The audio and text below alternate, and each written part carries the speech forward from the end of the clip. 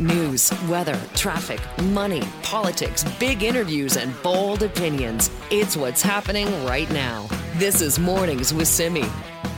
Well, this may seem like a weird question, but do you think noises have colors?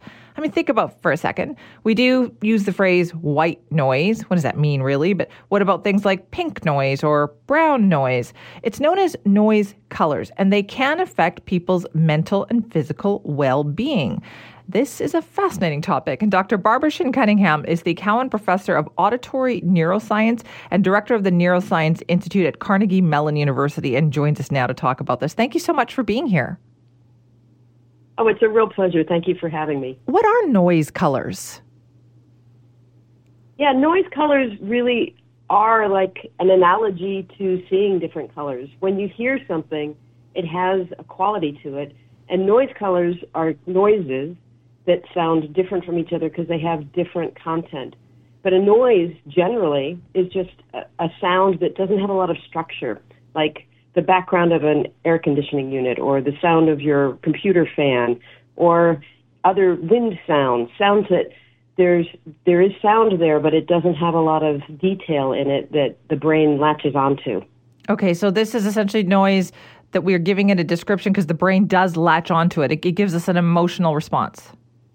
It can, for sure. What's actually interesting is I think most noises, because they're not very structured, there aren't many things that the brain really gets excited about. Like when I'm talking to you, every little pause makes the next sound that I make pop out a little more, makes it really distinct.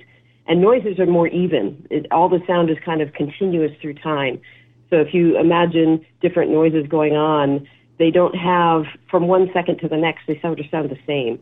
But the differences between pink noise and white noise and brown noise and all these different kinds of noise are in the exact frequencies that they do contain. So low frequencies, like a low-pitched voice, up to higher frequencies, like a more natural pitch for my voice.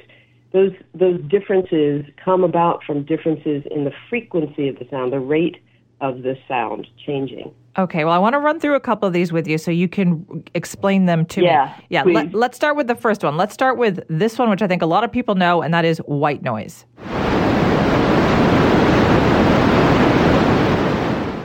Okay, so that is white noise, Dr. Shin-Cunningham. What does that mean exactly? White noise is noise that has all the possible frequencies at the same level.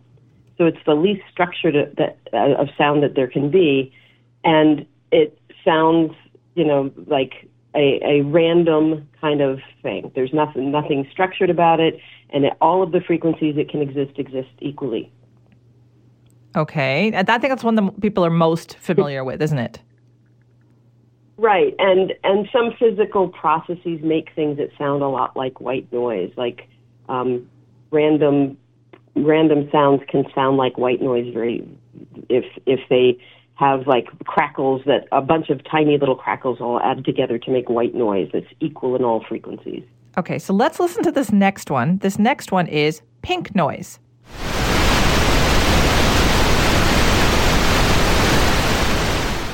Okay, so what is... so it sounds completely different, doesn't it? Yeah, it does. He said jokingly. I mean, it doesn't sound that different to me, honestly, because it is a little different. Like if you played one back to back, you certainly could tell that they were different.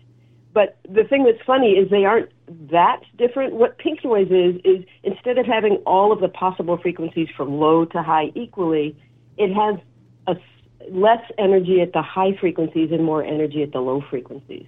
And so it's kind of got a different profile, a different identity, but they're still noises, right? It doesn't sound like a voice or it doesn't sound like a dog barking. It sounds like kind of an unstructured thing. And the reason pink noise can be more natural for the brain is the way we hear breaks things down into frequency bands that are uneven. Like the brain analyzes sound according to the low frequencies, to the middle frequencies, to the high frequencies. And when it breaks down the sound into these bins of frequencies, it actually has narrower bins at the low frequencies and wider bins at the high frequencies. And so when you play pink noise, it kind of fills the ear equally. across the whole range of sounds that we can hear. White noise kind of sounds like it has more high frequency energy relative to low because of the way the ear analyzes it when physically it's equal. Right. So pink noise is kind of equal perceptually, if you will. Okay, but let's talk about one then that is different from that. You said white and pink are a little bit more similar, but something that is a little bit different from that is brown or red noise, which sounds like this.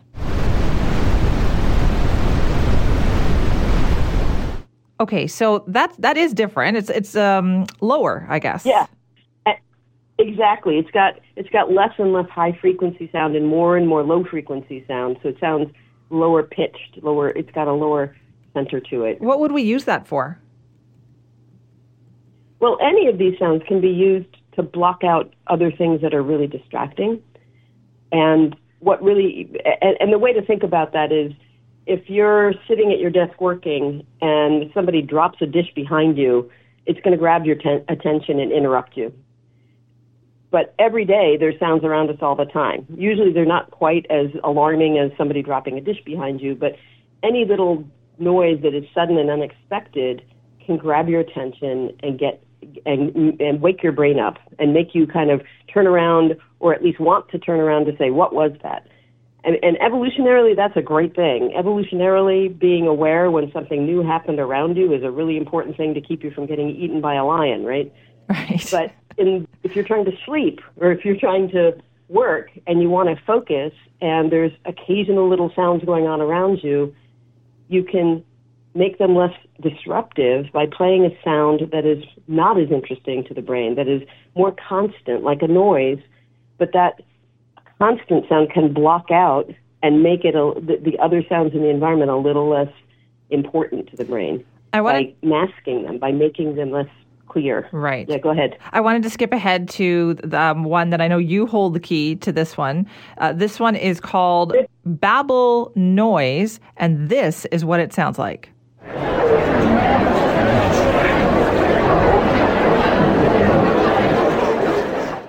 Now, Dr. Shin Cunningham, that sounds like being in a crowded room. There's like a lot of people. Right, and it's still called noise, but to you, does that sound more different than all the others? Because to me, it does.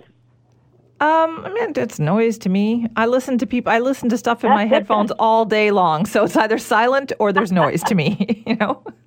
Yeah. So for a lot of people and for a lot of typical brains, babble noise, which is really made up of just lots of people talking independently, and you add it all together, and it sounds like being in a cafeteria or being in, a crowded setting. That it actually is a little more interesting to the brain because each of the little sounds that a voice makes aren't even in frequency. At any one instant in time, there's a little burst of energy from one person, and then there might be a burst of energy from the talker, another talker. So they all add together to kind of create something that doesn't have real words in it that you can hear, but it still has these little tiny changes through time. It's not quite as even through time. And each of those little onsets, each of those little events is more interesting to the brain. So it actually can be more exciting to the brain and keep attention a little bit better than more flat noise, like white noise or brown noise. What's fascinating to me about all this is that clearly the brain, it needs this kind of different stimuli, doesn't it?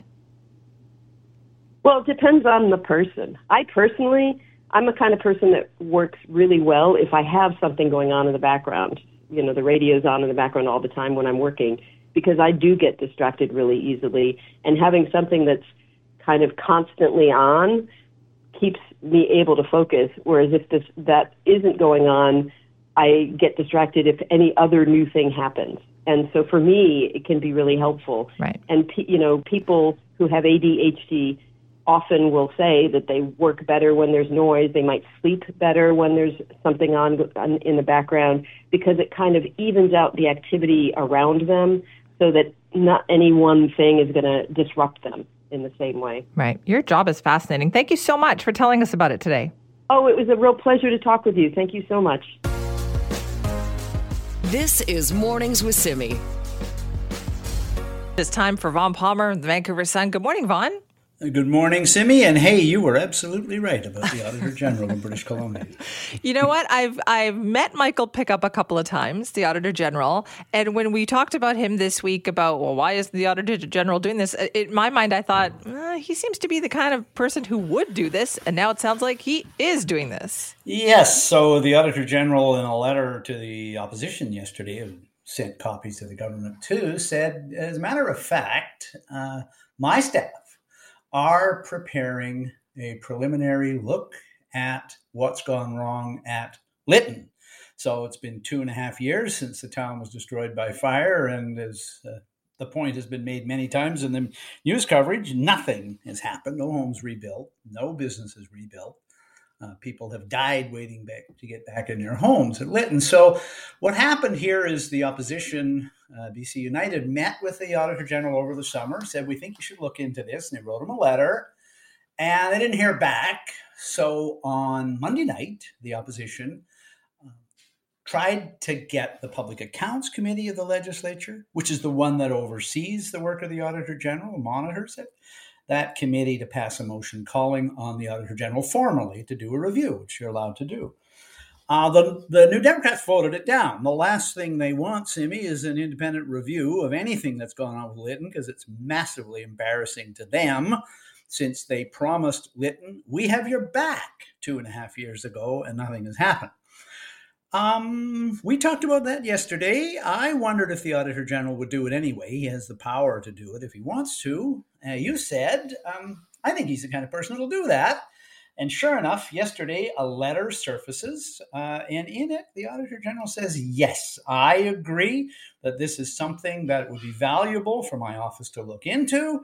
He's preparing some sort of audit. We don't know the details, but this one is blown up in the government's face. The last thing they wanted is an audit. It sounds like they're going to get one. Yes, they are. So what could this look like then? So how does this work? Well, you know, one of the things about this, I mean, first of all, the point to make about the Auditor General is the reason the government cringes at the thought of a review by the Auditor General is the Auditor General's office, Simi, under law, has much greater access than is available to people who use the Access to Information, FOI. He can basically ask for any document in the government, and they can try not to give it to him, but basically he's got the power. And that can lead to some fairly sobering findings. So here's one of the things that we've heard in the rumor mill that is a problem at Lytton that the Auditor General should be able to confirm. As you know, because Indigenous people lived on the site of Lytton for thousands of years, one of the reasons you can't just dig up the ground and start building is because of the Heritage Act. You have to get an archaeological permit and you have to follow it through. Now, we've been hearing, Simi, that the big holdup is not with Indigenous people. It is not with just a lack of funding. There is a huge backlog at the provincial government archaeological processing office. There are archaeological firms up there and builders who say, hey, we've got the money, we're willing to go ahead, we understand we have to do this, can't get a permit, can't get going ahead because it's stalled in the bureaucracy. I've heard that, Simi. I don't know to what degree it's the problem, but the Auditor General can go in and get the real correspondence, interview the people involved, no guff about FOI or anything, and get us the answer. And that's one of the most useful things that Michael Pickup could do here. Okay, but this will take a while. It will take a while. The Auditor General, one of the reasons the Auditor General's findings are so authoritative is they are also methodical. So, you know, this isn't going to speed things up for people in Lytton right now. This is going to be post-mortem, so it could take 1.5 years. Also, Simi, I have to say from experience, I've been watching this for a long time, there is a manual, perhaps not written down in government, on how to stall, delay, and divert the Auditor General. The bureaucracy knows the tricks very well. This will be a struggle. The New Democrats do not want the Auditor General doing this. They will try to constrain the limits of his inquiry. They will push back at his findings. and they will do all sorts of other things. So this is a struggle, but the battle is joined. I think it's very encouraging that Michael Pickup is going to look into this, and he and his office will be under no illusions about what they're up against. Okay, so yes, we look forward to hearing more on that. That will certainly get a lot of headlines for the Auditor General. Oh, I think it would, but that's why the office is there. I mean, you go way back to when it was created. As Bill Bennett was Premier of BC. Following the NDP, he created this office and gave it the power to independently audit and assess what the government is doing. And from time to time, we've had reports from the Auditor General.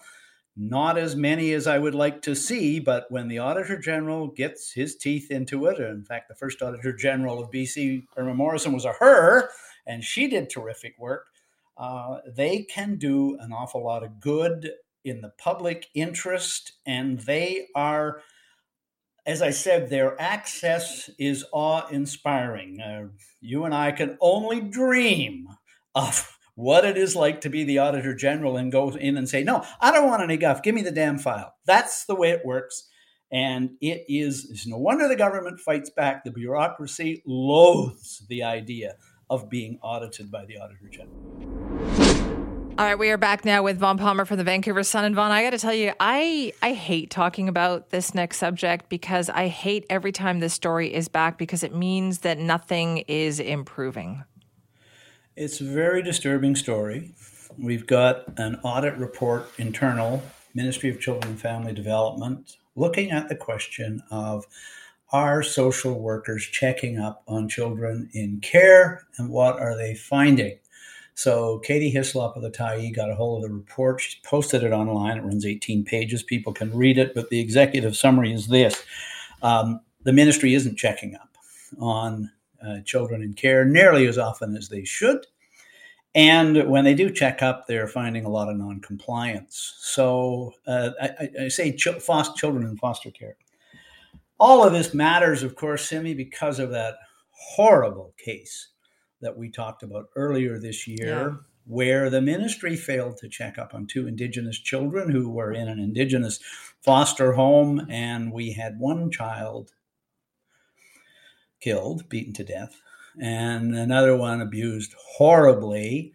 The case went to court. You had a judge who must have been sickened by the details. They're online. I am not going to repeat them, but the 2 perpetrators, the 2 Indigenous foster parents, pleaded guilty, 10 years in jail.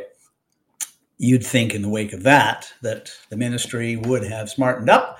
And, the ministry's known about this problem for a while because even though the case only came to light this year, the events happened some time ago. These things take time to go through. So that report is devastating, and it tells us, Simi, to some degree what you said, which is the problem is not fixed. The child and youth representative, Jennifer Charlesworth, is looking at it and going, yeah, the same thing. Like, she's got to look into this, but it's incredible that ministry still isn't doing its job to check up on children in foster care when we know in horrible, sick-making detail what can happen if they don't do their job. And some of the details in this story and this report are just so awful. I should mention that Katie Hislop is actually joining us later in the show this morning, Vaughn, because we wanted to talk more about it. Like, they weren't even doing the minimum, like not one checkup in a year, not even the first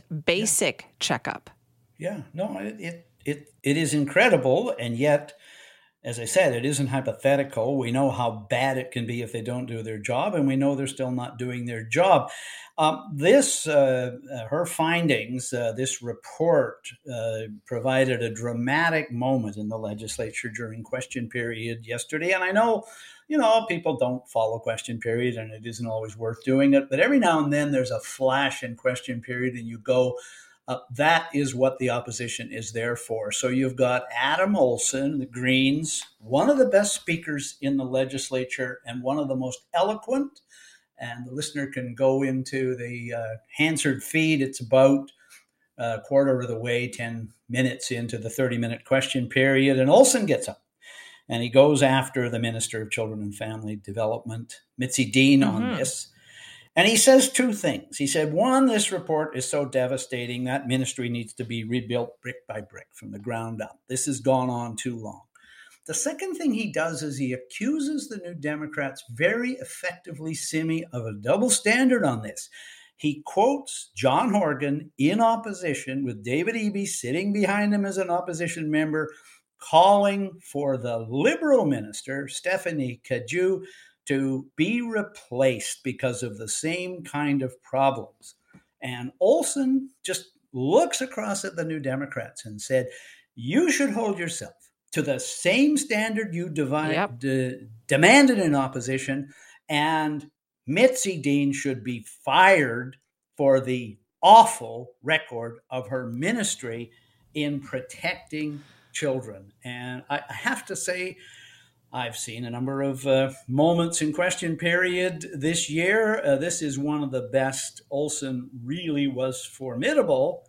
And what do the New Democrats do? They just run for cover. Dean gets up, gives a boilerplate answer. There's no intention of firing her because they don't hold themselves to the same standard they demanded in opposition. And what's terrible about this is, like, we're coming up on the 1-year anniversary of David Eby becoming premier, which means that Mitzi Dean will have been in the job for 1 year. And in my mind, Vaughn, 1 year is enough time to show some progress in what your goals are and how seriously you take the job in the ministry. And I don't see a whole lot of progress here. No, I think she's a feeble, weak minister. I think she's demonstrated it. You listen to her answers in the House. Simi, I don't like to be too cynical. Some days I think you can be too cynical in this job, but I did hear from somebody in that ministry, the theory in the ministry. Why does David Eby keep Mitzi Dean in the job when clearly what's going on, there'd be justification in replacing her? The cynic line in the ministry is they're keeping her around, waiting for the reports of the child and youth representative, Jennifer Charlesworth, so they'll have someone to fire when those reports come out. Yikes. As I said, I hate to be too cynical, but you look at this minister's record and you look at what's going on there and you look at what the NDP demanded when they were in opposition, it is very hard to think of any reasonable justification for keeping Mitzi Dean in the job when her record and the ministry's record is so awful. Agreed on that one. Vaughn, thank you for that. Bye-bye, Simi. This is Mornings with Simi. There are no words to describe what is happening in the United States this week. While internationally, the United States is very focused on the Middle East and supporting Israel, at home, the House of Representatives can't even seem to get its, so-called house in order. We're joined now by Reggie Cicchini, our Global News Washington correspondent, with more on this. Good morning, Reggie. Good morning. Boy, I have to tell you, this is a story that I can't stop reading about and getting updates on, and I understand there's something going on right now with this House Speaker race. Yes, they are back in session again. They are now going to be undertaking their third vote to try and get Jim Jordan, a hardline Republican lawmaker from Ohio, aligned with Donald Trump with a kind of storied and troubled legislative history, into the highest position in the House of Representatives. The problem is he's already failed twice before. He's hemorrhaging more support, and those who are not supporting him, some of the moderate Republicans, are now themselves facing threats from voters within Jordan's base who are making these threats, saying, look, you need to, essentially trying to bully other Republicans into voting for him. So, I mean, there's likely not going to be an answer today or possibly tomorrow or possibly the next day. So those aggressive tactics, which, have been used in the past, they really backfired in this case. And it feels like it made some of these more moderate Republicans just dig in their heels and say, you know what? No.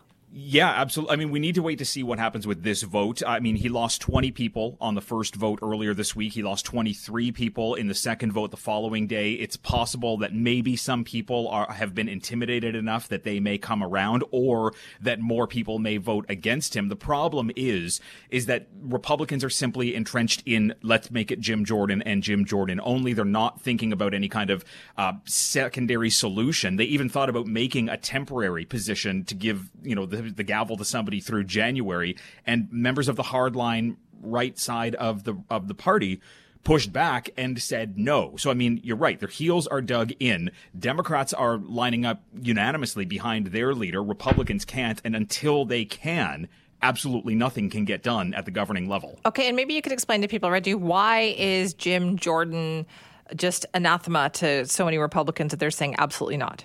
Well, number one, he has been accused of things in his past before he was in politics of turning a blind eye to potential assaults and sexual assaults at the university that he was a part of when he went to Congress. I think it's been 16 years. He hasn't had a single bill passed over the last 16 years. The one that he passed earlier this year was a hardline stance on abortion, trying to push for a national ban from coast to coast. He is aligned strongly with former President Donald Trump, and there are just members of the party who say that he is simply too extreme. Democrats came out this morning and called him a quote-unquote clear and present danger to America, and it's clear that he doesn't have the support within his party. Republicans are blaming Democrats, saying, look, it's your fault because you're not voting with us. But at the end of the day, this is, yes. Yeah. Why would they think that the opposite? They would never do that for Democrats. So why would they think this? Of course they would, because it will play to their base. They can blame anything on Democrats to say, look, they don't have as many people as we have. If they don't join with us, we can't do anything. But it ignores the fact that they don't have their own party in line. They have the majority, though. That's the kicker. Well, and I mean, look, they have the majority. They were supposed to be carrying out investigations into Hunter Biden. They're supposed to be carrying out this impeachment into Joe Biden. None of that can happen, and they are instead blaming it on anybody other than themselves. I mean, look, they are burning the House down, and there are legitimate questions here as to whether they're going to be able to keep their majority by next year, or if it's going to turn the voters against them.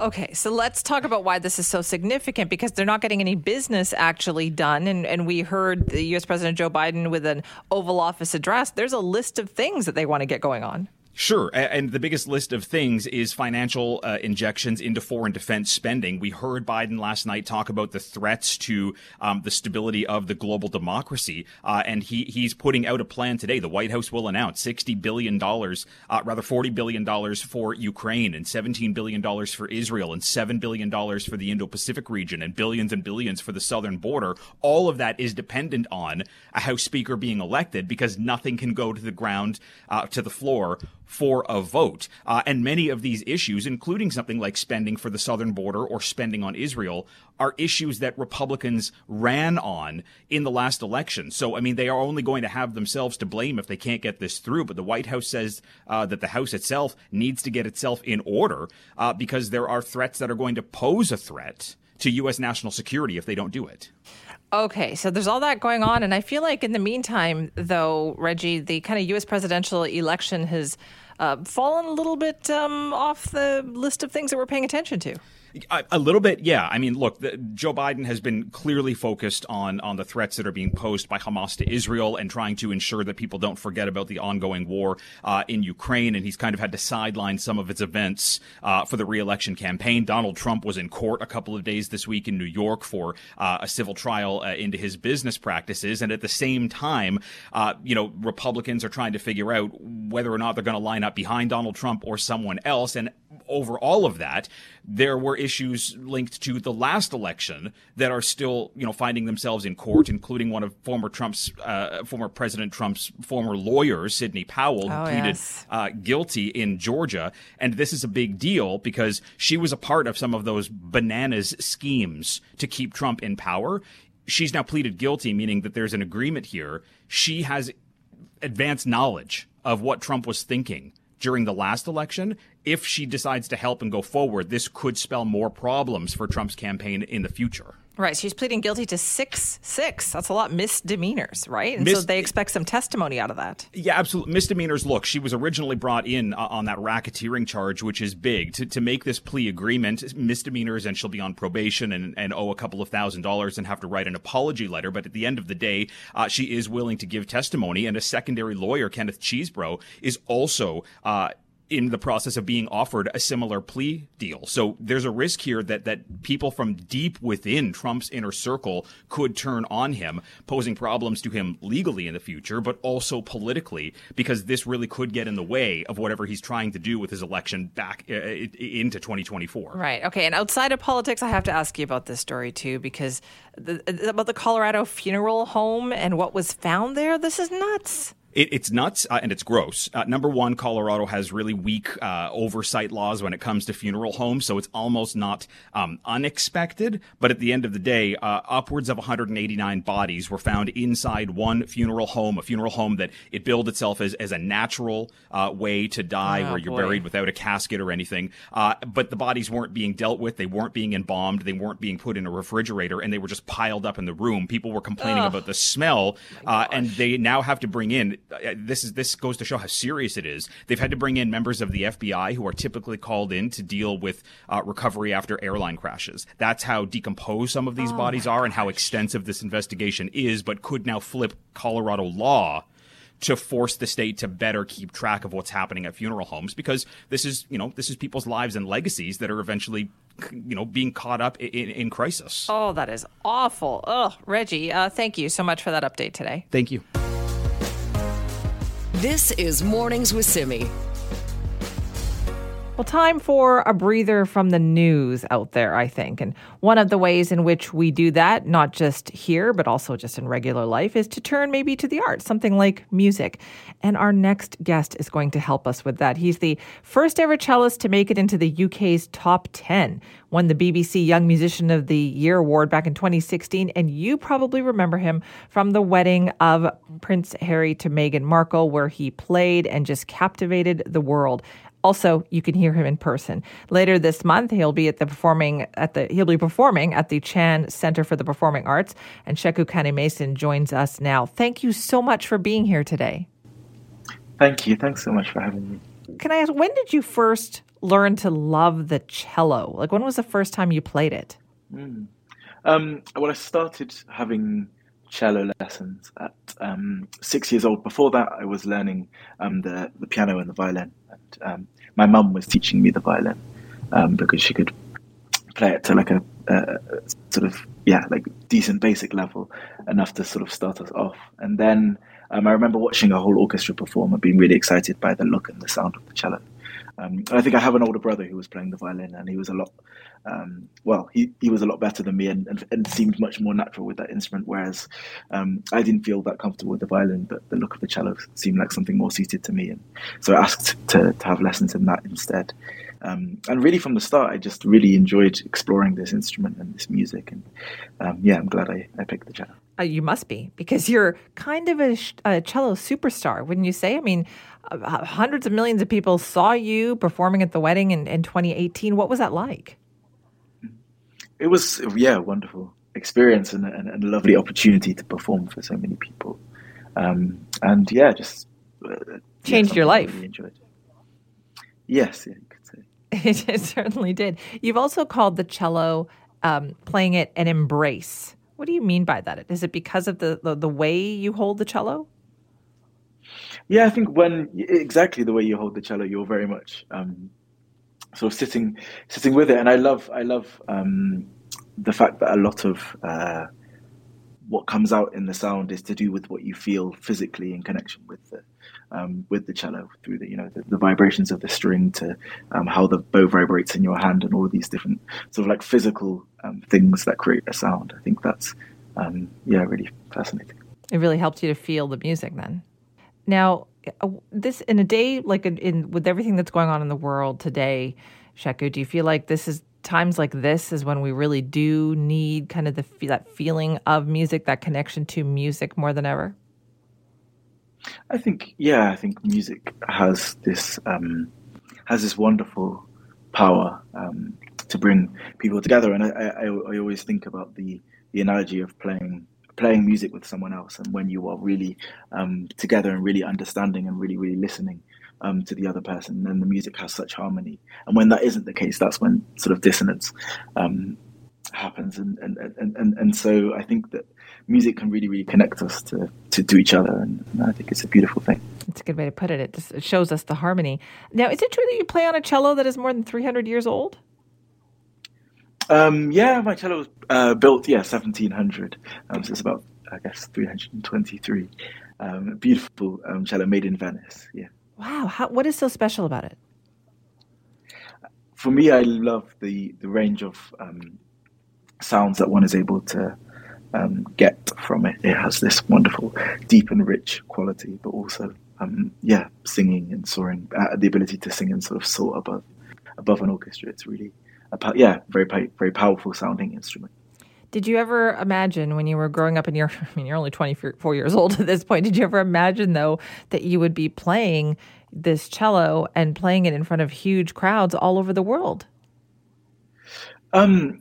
No, certainly not. But I always, from a young age, enjoyed the feeling of playing the cello and the feeling of performing. And I always had this feeling that I wanted to do this as much as possible. So I think, whilst I wouldn't have been able to imagine, it was certainly something that I was really aiming towards.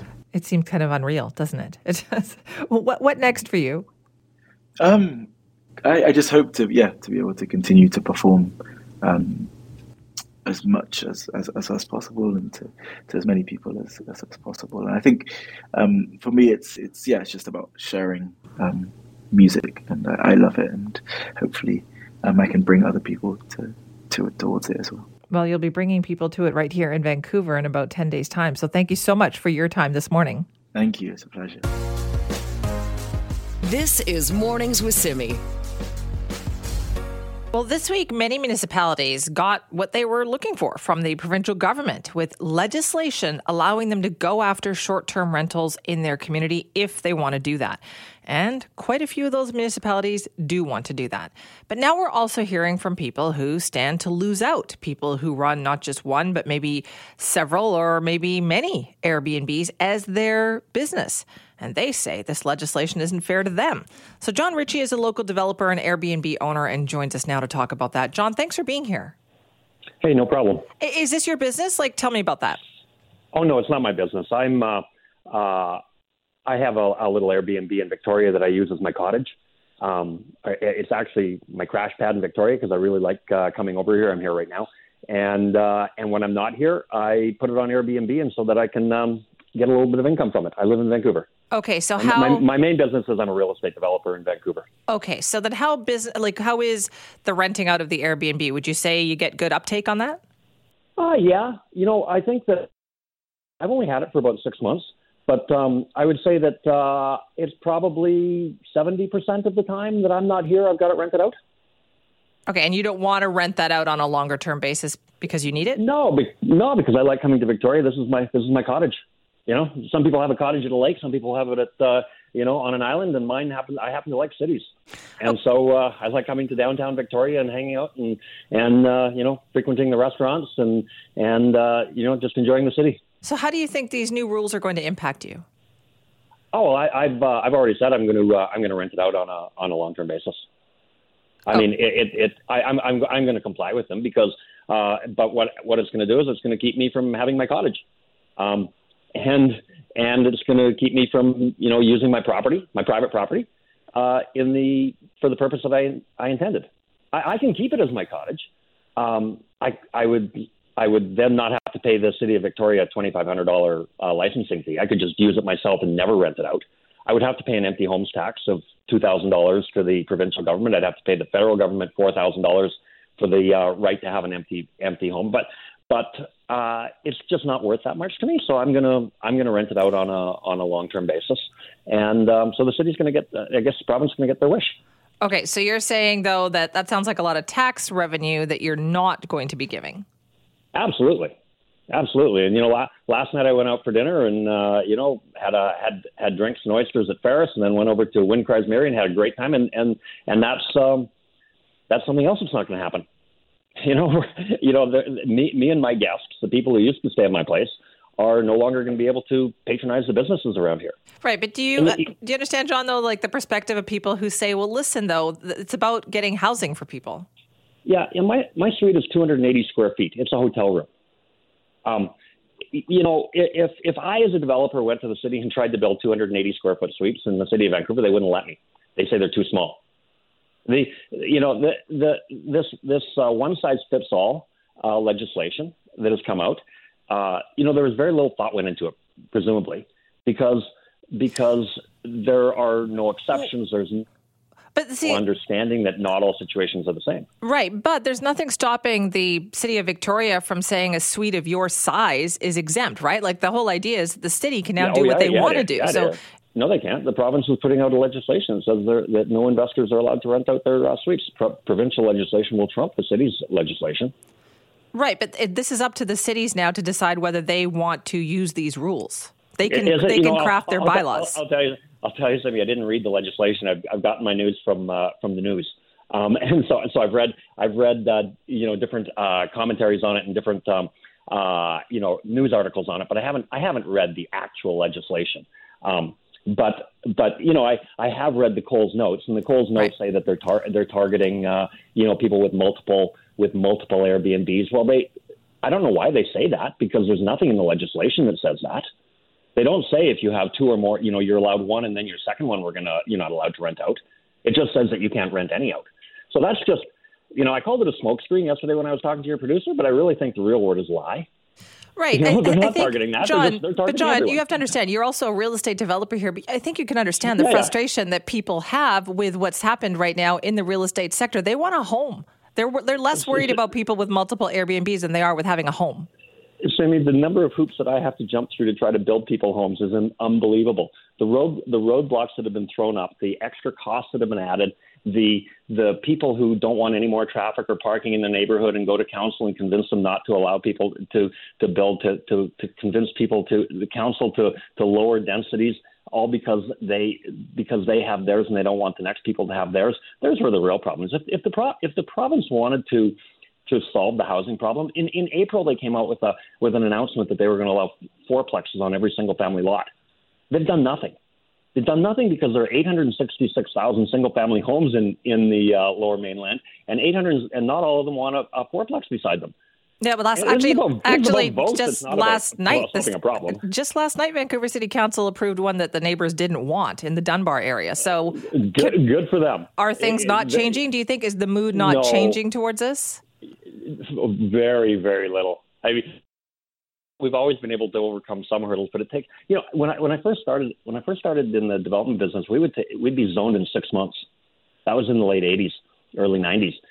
My last project from cradle to grave, from the time I bought my site till the time my last people moved in, was 6 years.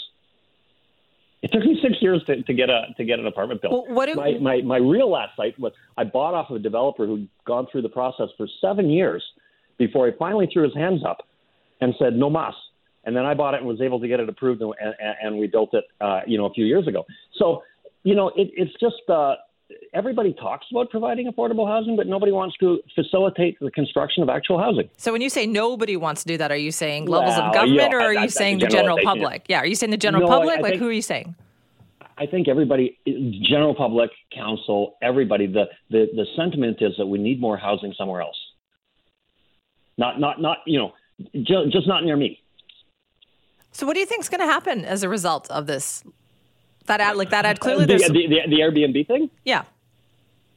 We'll get a little bit of additional rental housing back on the market at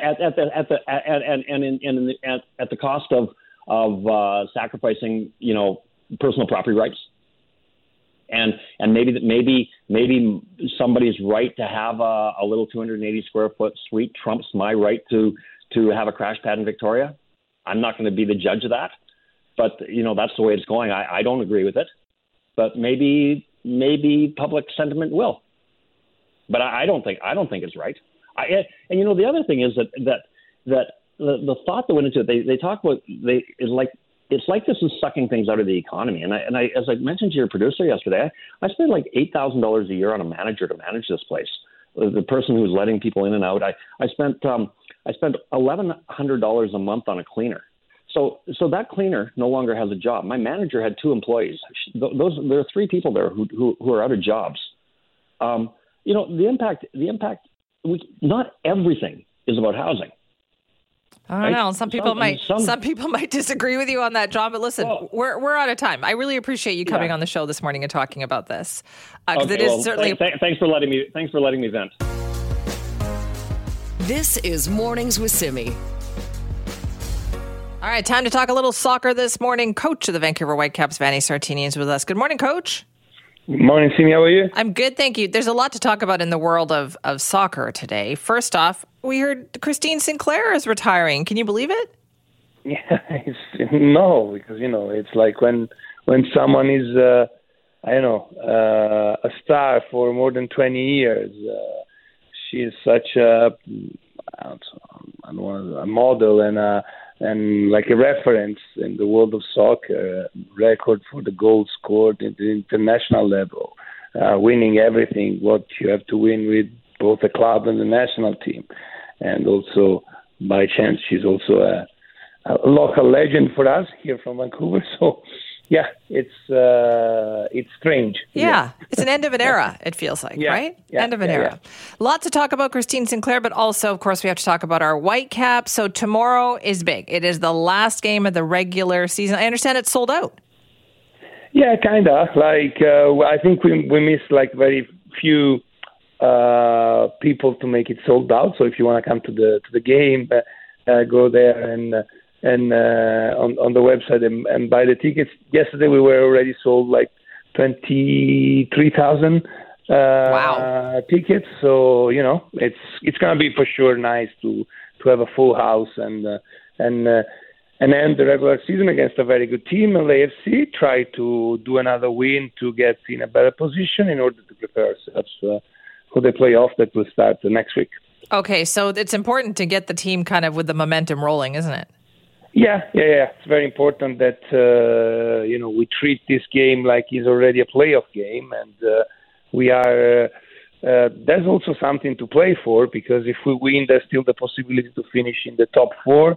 That would give us the home advantage in the first round of the playoff. But I think the most important thing is to kind of, as you said, go in order to feel the importance of the game that we're going to play in the next week, just from tomorrow, and do a good performance to keep the momentum up. Is that what the biggest key has been this week that you've been working on with the team then, is kind of the mental aspect of this? Yeah. It's been like I told the guys that we would have worked this week like it was already a playoff week, and tried to understand and go into the game in a way that it's a very important game. At the end of the day, even if you win the league, the playoff are 5 games, and before that you played maybe 40 games in the season. So it means that they're really important. Each game means a lot. So there's no room for mistakes. There's no room for getting out of the plan. So we need to be fully concentrated. Okay, so Coach, here's the thing though. If the playoff game is coming up, do you do anything different? Like, are your rituals different for a playoff game versus a regular season game? Because the regular season game has been good. Yeah. You know what? 2 years ago, when we went to playoff, I actually thought about it, and maybe we kind of broke a kind of spell, because the season was going well and the playoff we lost in the first round. So I think that this season we need to keep the routine in the same way. So socks, pizzas, everything in the same way. Yeah, don't change anything, okay? Don't change it. Look, good luck. Good luck this weekend. Thank you so much. This is Mornings with Simi. There is nothing about this next story that is not terrible. And the more we hear about it, the more terrible it becomes. And there is no progress being made either. And we touched on it earlier with Vaughn Palmer. This is about BC's Ministry of Childcare and Family Development and the complete failure out there in the East Fraser Service Delivery area, where we know, as a result of problems already, one child was killed and another was severely beaten. And the ministry seems kind of paralyzed to do anything. The latest update on this story comes from the Tyee.ca, where reporter Katie Hislop has been writing about this. Katie is the education and youth issues reporter for the Tyee and joins us now. Katie, thanks so much for being here. Thank you for having me. So you managed to obtain this audit about the area. What can you tell us about it? So it looked at 20 files in child protection, in services to families, and in services to kids who are in care. And 14 of those files, they showed where visits were required from social workers every 3 months, and there was no documentation to show that any of these homes were visited. And as we know from that case that you mentioned earlier, those kids were in care for a period of 7 months where they didn't see a social worker. And as a result, one of them died. So no social worker, like at all, not even a basic visit. Yeah. And to be clear, for this audit, what we're seeing is a lack of paperwork. So we know for those 2 kids that they didn't see anyone from July until that little boy died in February. But in this case, all we know is there's no documentation. So is this a case where work was done and they just didn't write it down, they didn't fill it out, the documentation, or are we seeing repeat cases of work not being done? And unfortunately, we can't tell from this audit because it is based on documentation, but it does show a pattern of a lack of basically filling out this documentation. And because of what we know about what happened to these kids, it seems the chances are high that these kids are not being visited at this one office in the East Fraser region. Okay, and when you say that there's a pattern of this, then, so does the audit show that it wasn't just this particular case, that this is happening in other situations? Yes. Yeah, so we know that those kids weren't visited because of the court case. Audits will only show whether or not paperwork was filled out to show whether the work was done. So at this moment, all we can do is speculate, but we are at least seeing a pattern of the paperwork not being done. And that is an issue because there's no continuity of care. If there's a turnover in the office, how does the next social worker know what's been done with his family before? So it does, we won't find out until the representative for children and youth report next year exactly how much of this lack of paperwork has led to a lack of actual work being done and care for these kids. But it doesn't look good. Let's put it that way. No, it does not. And Katie, what also struck me about your story is that this wasn't the first time that they had been cited for non-compliance, and compliance actually got worse during that time. Yeah, so this was a special audit that looked specifically at 20 files, but every 3 years, MCFD, there's 13 service delivery areas in the province, so that's regions where MCFD offers services. And every 3 years, there is an audit done on some aspect of their work, and it's publicly released. And it honestly, it shows for all of the service delivery areas, not just East Fraser, they continually fail to meet even 50% compliance in showing that their work has been done. So again, we don't know at this point whether that's because social workers are so overworked they don't have the time to complete their paperwork, or if the work itself is just not being done. And so what has the reaction been to this? Like, have you heard anything from the ministry itself? The ministry has said that they're horrified. They said that, this audit was done in October 2020, or released rather in October 2022. So a lot time has passed since then. They said that the people who were involved in the working with those 2 children in particular no longer work there, and that there was an action plan in this particular special audit. They said that everything has been done, that they now have a tracking system to make sure visits are happening, and that every child being served by this particular office has been visited. But yeah, it's I think that's cold comfort to people when these visits were supposed to be happening anyways. Like, how are they going to find out? Like, did they mention anything about what they put into place to make sure this doesn't happen again? Because this seems really egregious, doesn't it? It does. So yeah, basically tracking systems is what they've put in. And I believe they've also hired another deputy of child welfare to oversee the work that's happening in that region. But again, I mean, this is just one region, and all the regions are continually underperforming, at least in terms of showing the paperwork that work is being done. And I don't want to throw NCFD workers under the bus here. We don't know what's happening, why this paperwork is not being done. So I'm sure there are many hardworking people out there in MCFD, but there is a failure to show how kids are being cared for. Right. But, when I was reading your story, though, Katie, it struck me that I can understand that, too. They're incredibly hardworking. So, okay, maybe some paperwork doesn't get done, but in this case, wasn't it no paperwork was getting done? In a lot of cases, yeah. In a lot of cases, there was just nothing in the files. That is the part of it that I have a hard time with here. So what kind of reaction have you gotten to this, Katie? Like, what have you heard from people? People are horrified. I've heard quite a few, BC United, and now I think the BC Greens as well have asked for the minister to be fired. It's mostly just, people are looking for some kind of justice, I guess, some kind of retribution. I think some kind of recognition, right? That how just horrible. Recognition, how horrible this story maybe really retribution is not the right word, but yeah, exactly. Sorry, go ahead. I was just going to say, it is, but we seem to always have these problems with MCFD, and you've reported on this many times too. There is a feeling of hopelessness about this. Yeah, I've been reporting on MCFD for 13 years, and I find the calling. I understand why people are calling for the minister to be fired, but I guess I'd like to point out that when the BC Liberals, now the BC United, were in office, they had 7 ministers over 16 years. I don't think that just changing things from the top down is working. And MCFD has often there's often been a lack of funding or not an investment into that office to the level that I think needs to be done if you're actually going to turn things around. But it's also about outside the office, because the 72% of kids who go into care, it's about neglect. And about half of those, it's parents who are unable or unwilling to care. And we don't know how that breaks down, but that means poverty in a lot of cases.